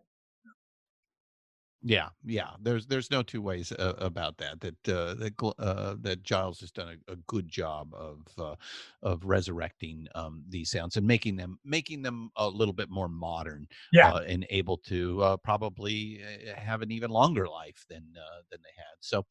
So we said that September 12th, 1969 is when the first Beatle, John, makes a real declaration of independence that sticks. But Klein pleads for him to keep quiet. And he does, and he doesn't. That was another thing I didn't know, that he had spoken to a journalist and told him, I think during the Toronto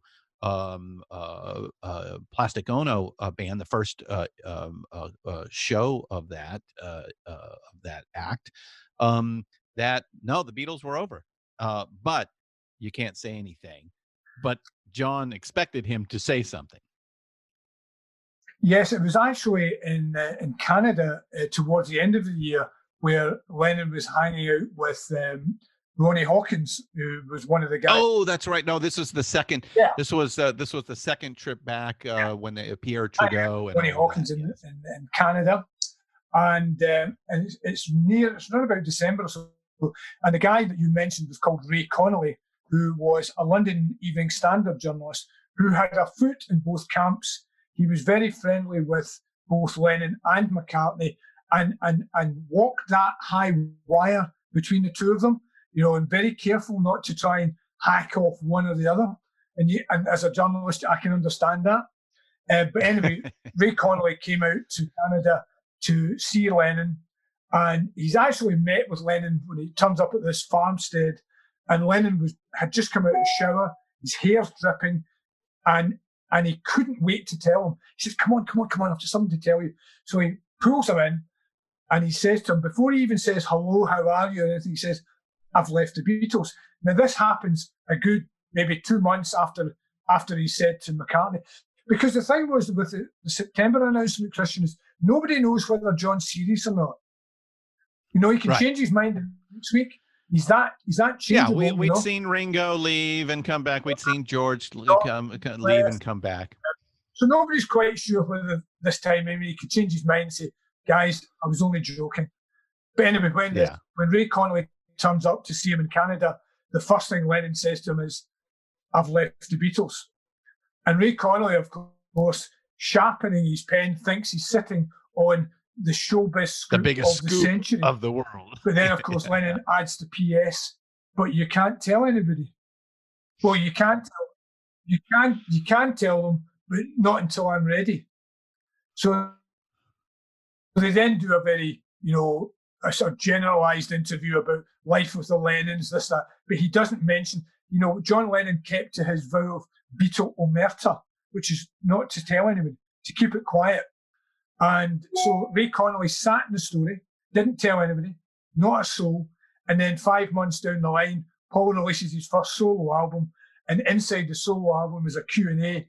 And the Q&A makes it very clear that he has left the Beatles and it's all over.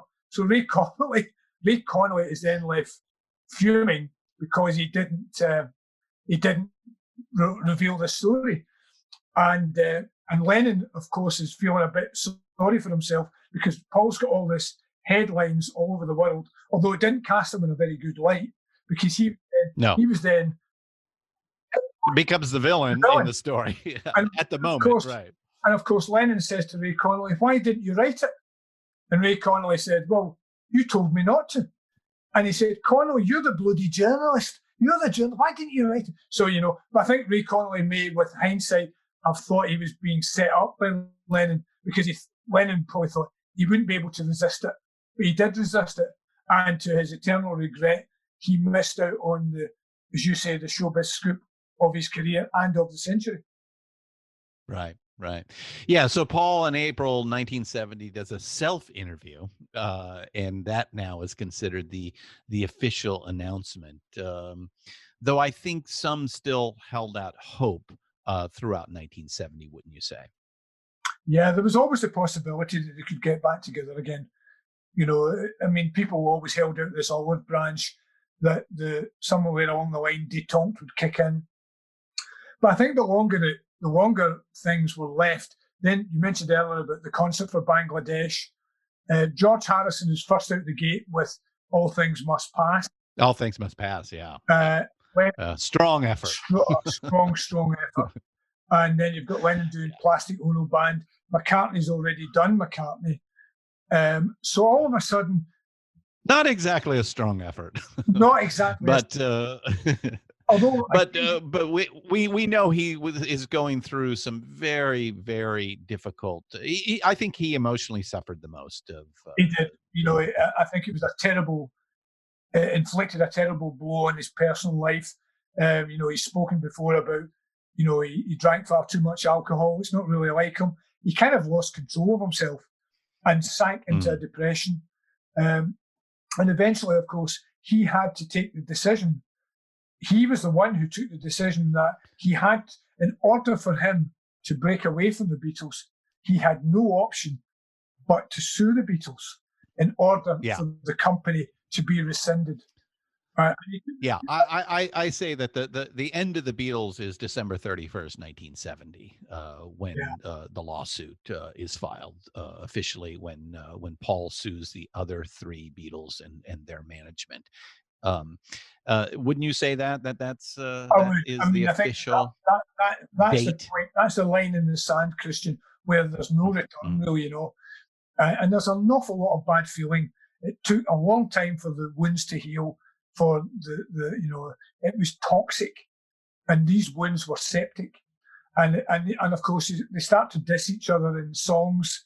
McCartney has a in the press. Lennon doesn't really do subtlety, so he just gets down to the nitty-gritty with "How do you sleep?" And it's unfortunate that the war between them was played out so publicly, because it didn't do either of them any favours. And of course it meant that fans then you're either in John's camp or you're in Paul's camp, and it just added to the whole polarisation. And it's a pity that the band that epitomised "All You Need Is Love" couldn't find that same love when they perhaps needed it most. And by the time months and years had passed, and even after Lennon and Harrison and Ringo did eventually wise up, and the scales did fall from their eyes, and they got shot of Alan Klein. But by that time, Paul McCartney's on a roll. His career's on a roll. His band on the run. And all of a sudden, he might not. But I think you mentioned it earlier, Paul would have gone back in a heartbeat. If John said, let's put it back together, Paul would have figured out a way to make that happen. And in today's world, it's funny. I've had many discussions with legends in their position, where back in the day, you either were a band or you weren't a band. Now bands can go on hiatus, they can go and do solo projects, and then come back together after a few years and everything's good. You just pick back up, which, in a weird sort of way, just seems normal.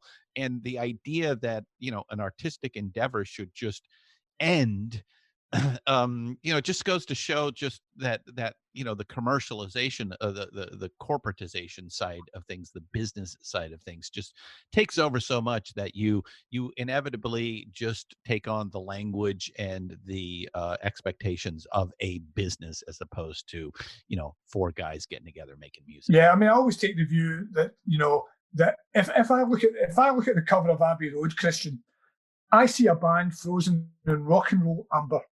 It's like the famous Armistice poem, "Age shall not weary them."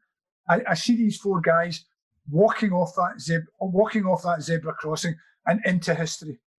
And in a sense, from a personal point of view, I'm quite glad about that, because there was no. Aesthetically, it makes a perfect bookend. Yes. And there's no law of diminishing returns, whereby you might get back in 5 years' time, you might get back in 10 years' time, and you might make an album. And of course, you hold it up to the light against a white album, and it's not quite as good.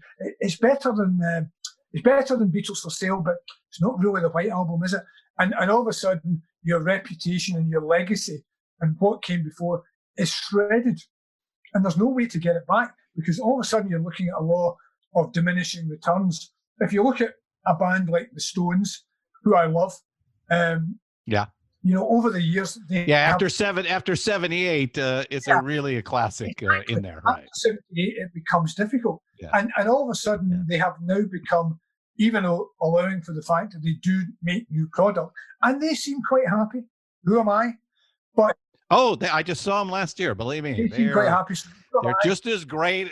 And as far as a live band, they're just as good as they So, ever you know, were. what you just said. But as far as putting music together or writing, composing, that what you just said counters my argument, where you become your own tribute band. But I've seen the Stones, and they are very good.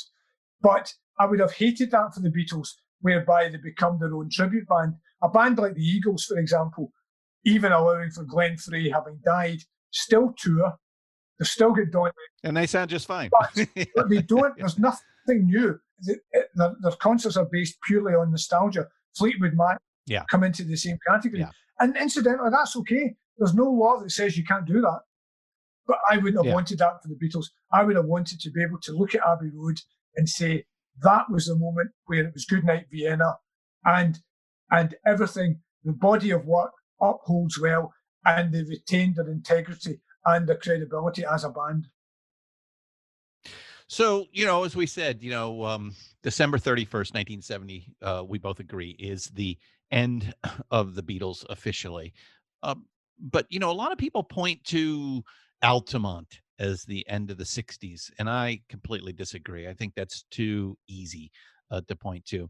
I personally think that the end of the 60s comes with the end of the Beatles. That really, they are the cultural touchstone of the decade, if not the late 20th century, and maybe even the entire century.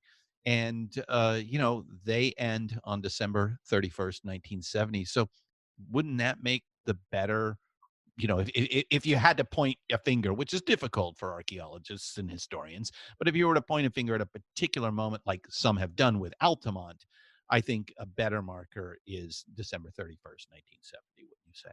December, yes, absolutely. That's the moment in the sand where there's no real return. And once you start bringing in lawyers, and I mean the 60s, I mean not the band, it raises the whole 60s. Game to a new and rancorous level.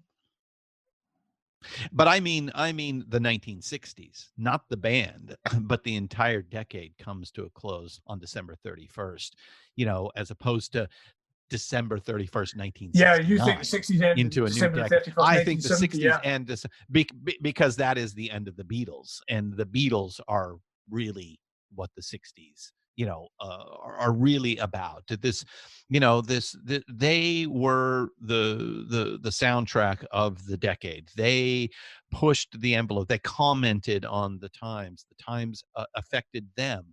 You know, they are encased in that counterculture more so than anything or anybody. And it just seems to me that if you want to point a finger at a particular moment, it's not Altamont, it is them, and it has to be their demise, which occurs exactly 1 year later on December 31st, 1970. Yeah, and I asked that because near the end of your book, you suggest the 1960s provided a small window when a chunk of humanity briefly realizes its moral potential and flirted with a collective belief that the love you take is equal to the love you make. Well, I found that McCartney's rhyming couplet. I mean, it's such a great line, and it just seemed to sum up everything about them. You know, especially when it came to young people. That they were able to marshal a movement. They were able to make people feel better about themselves through the music. I mean, somebody said to me, "Why do you like the Beatles so much?" I mean, I love all my bands. I mean, Touch and Zeppelin, the Stones, all the classic rock bands. But I can easily go from Mozart to Metallica or from Schubert to Sinatra, no problem. And at the end of the day, it's all about the music. But the songs make me happy. The songs make me happy, and you'll never see a period in history again, I think, where so many young people were so motivated to be a movement for change. Unfortunately, change is a constant river. It's never one place at one time, you know, and it would be nice if it was permanent, but it never is. But for that particular period, and it's a pity because you did mention Altamont, and I think Altamont did change things in terms of public mood, which is a great shame. But for a short period in history, I think the Beatles affected some kind of social and cultural change, which was good for the planet. And you won't see that again. And that's too bad. So, what was it about them, in your opinion, that we all still obsess about just four regular blokes from a northern English town playing American style music? I don't know. I mean, it's the ultimate rock and roll riddle wrapped inside a conundrum. Why 50 years are guys like you and I mean, rock and roll is a young man's game, but somehow or other, the songs have transcended the period. The songs seem to have taken on a life of their own. And it is all about the songs, but enmeshed in the middle of all this are the personalities of John Lennon, Paul McCartney, George Harrison, and Ringo Starr. And they seem to have taken on a certain deification, if you like, especially in America. I mean, I speak to a lot of people in America who still regard the Beatles, even 50, nearly 60 years on, 55 years on, as some kind of cultural divinities. The regard that they're held in is that high. And they've certainly become the most influential band because they have been they have influenced so many bands subsequent to them. So I think that does speak to the quality that they have. But it is, why do we still talk about Mozart so many years after the event? Why do we still talk about Beethoven? Will we still be talking? It's a quarter of a century now, half a century. Will we still be talking about the Beatles in another 50 years' time when you and I are pushing up daisies? The answer to that is probably yes, because there's always something new that you can find. And that's why I quite like doing the book. I quite like the idea that for me, if I found something new that brought something new to the table, like the Abbey Road cover and seeing the three painter and decorators right down in the corner and tracking one of them down, and he'd never spoken before. So there are always stories there that can be teased out. But the Beatles seem to have certainly taken on a sort of phenomenon of their own, and I don't see it changing. I think there'll always be something new. But at the end of the day, it's all about the music. It's all about the songs.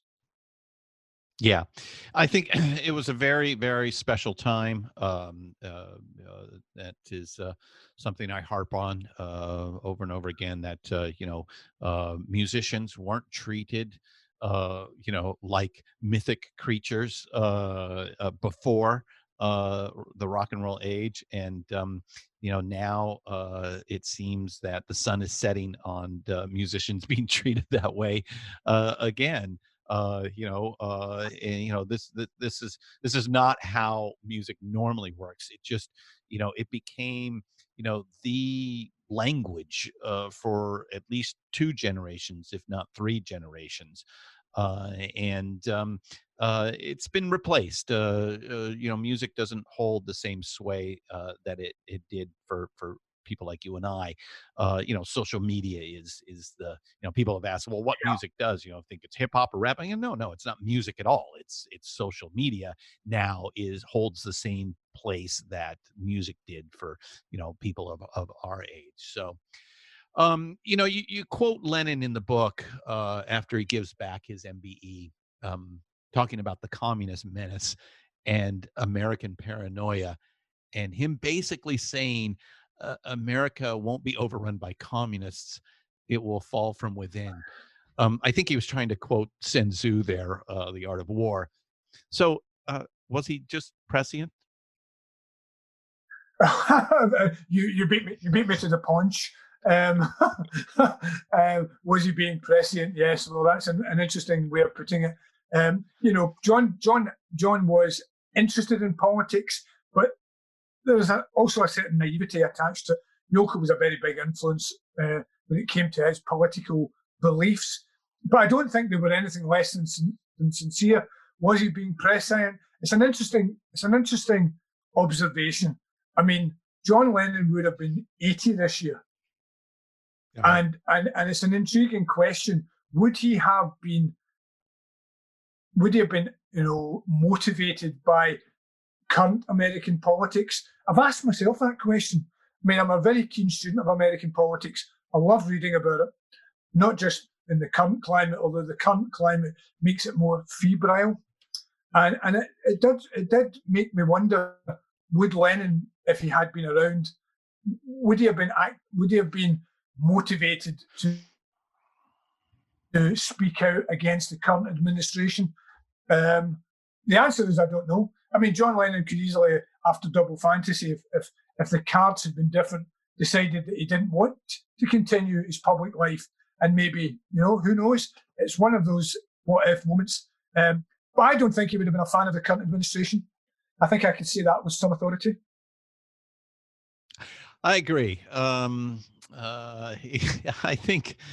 think he would have spoken up. And it's interesting that you brought up that born in 1940, he would have been 80 this year, and it makes me think of Danny Boyle's last film, Yesterday, where the idea of a world without the Beatles. What would they still have been huge? And to Danny's movie, yeah.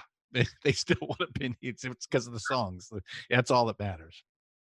Yeah, I mean, when I saw that movie, Christian, did I sit there? My wife would tell you this.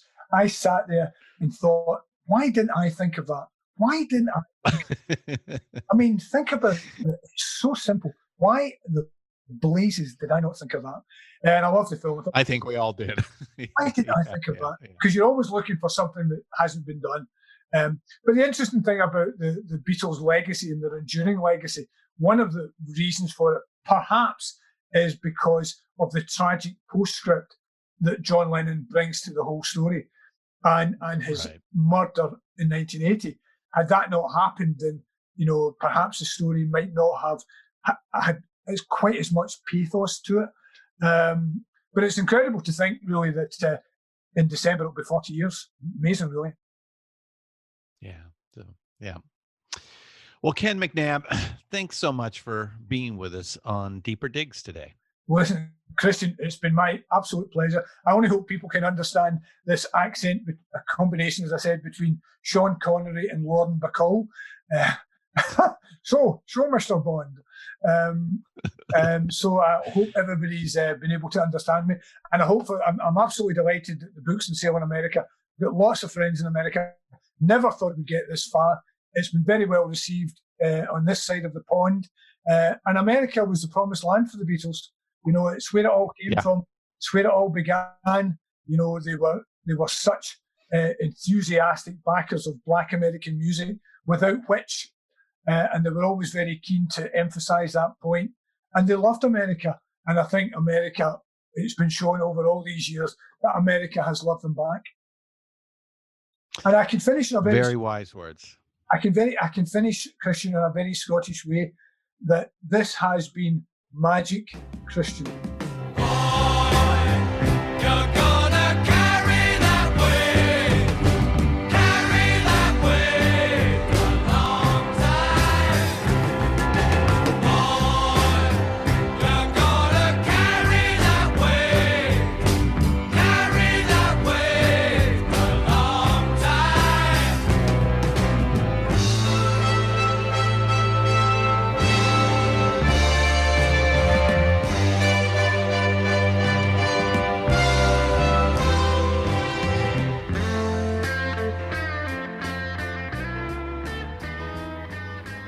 Oh, wow. I just have to say, as the rock and roll archaeologist, first of all, I just love anything about the Beatles.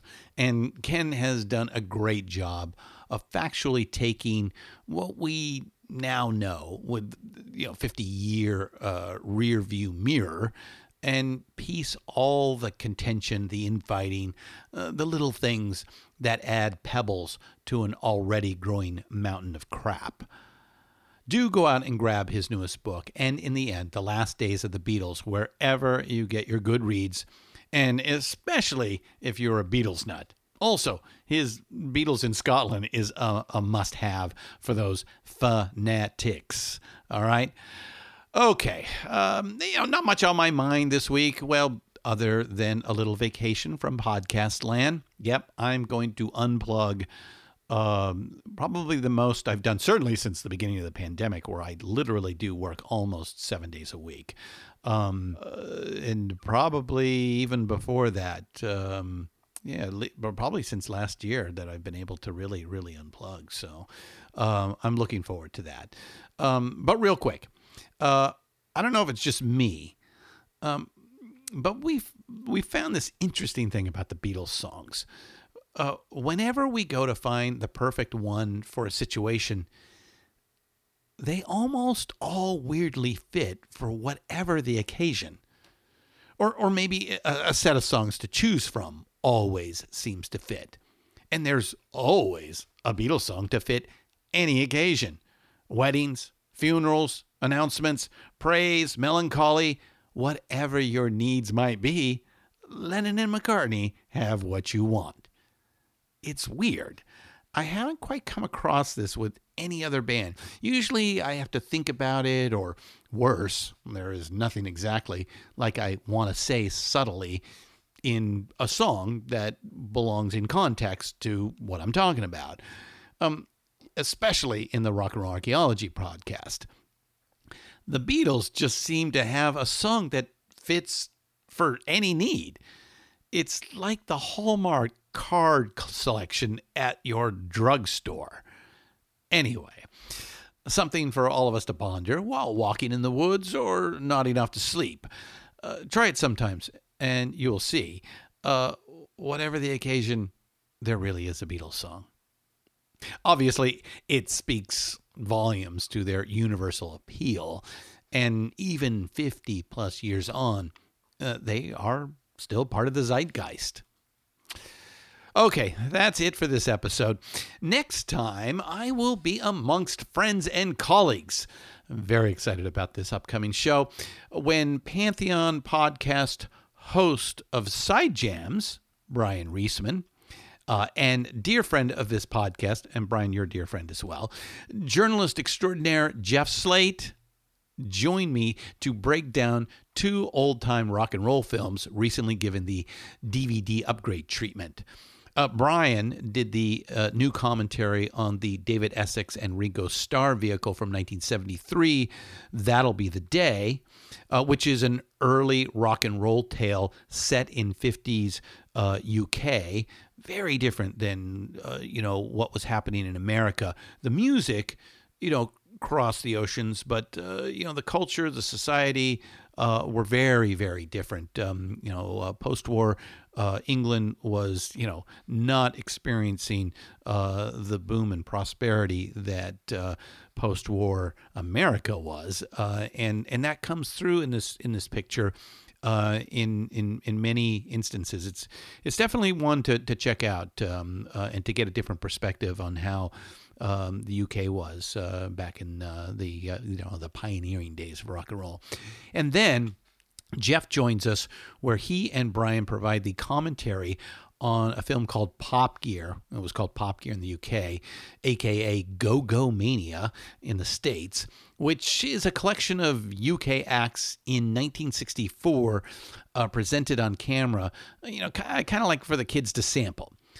Well, let's just say we all have a lot of fun and laughs, so make sure you come back for that one. All right, that's it. I am off. Wish me luck, and hopefully I come back charged up and ready for more. Yeah, of course I will. Until then, I'll let Paul have the very last word. And you all keep up the rockin'. Her Majesty's a pretty nice girl, but she doesn't have a lot to say. Her Majesty's a pretty nice girl, but she changes from day to day. I want to tell her that I love her a lot, but I gotta get a belly full of wine. Her Majesty's a pretty nice girl, someday I'm gonna make her mine, oh yeah, someday I'm gonna make her mine. Deeper Digs is hosted by Christian Swain. Produced by Christian Swain and Peter Ferrioli. Sound designed by Busy Signal Studios. Engineered by Jerry Danielson, Christy O'Donnell, and Leslie Barker. Find all of our shows, notes, and social links at pantheonpodcast.com. Contact us on social at Pantheon Podcast on Facebook and Instagram. Tweet us at Pantheon Pods. All songs can be found used in this podcast for purchase or streaming wherever you get your great music. Please pick up these amazing tracks.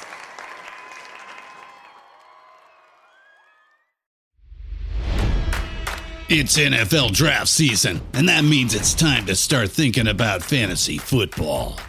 FantasyPoints.com features industry-leading experts and prognosticators using proprietary hand-charted data to help you score more fantasy points. FantasyPoints.com is the place to go for whatever kind of fantasy football you play. Whether you play fantasy football, daily fantasy sports, or do a little bit of everything, Fantasy Points has the meticulously researched content to guide you to victory. And why wait for the fall? Fantasy Points also covers the new spring football league, the UFL. Join the guru, John Hansen, Scott Barrett, Joe Dolan, and other massive names in the fantasy football universe with an exclusive offer. Use code Pantheon for 15% off any Fantasy Points package, including the all-in package, with access to every article, tool, and data nugget that Fantasy Points has to offer. That's FantasyPoints.com and code Pantheon for 15% off at Fantasy Points. FantasyPoints.com, code Pantheon. Score more fantasy points.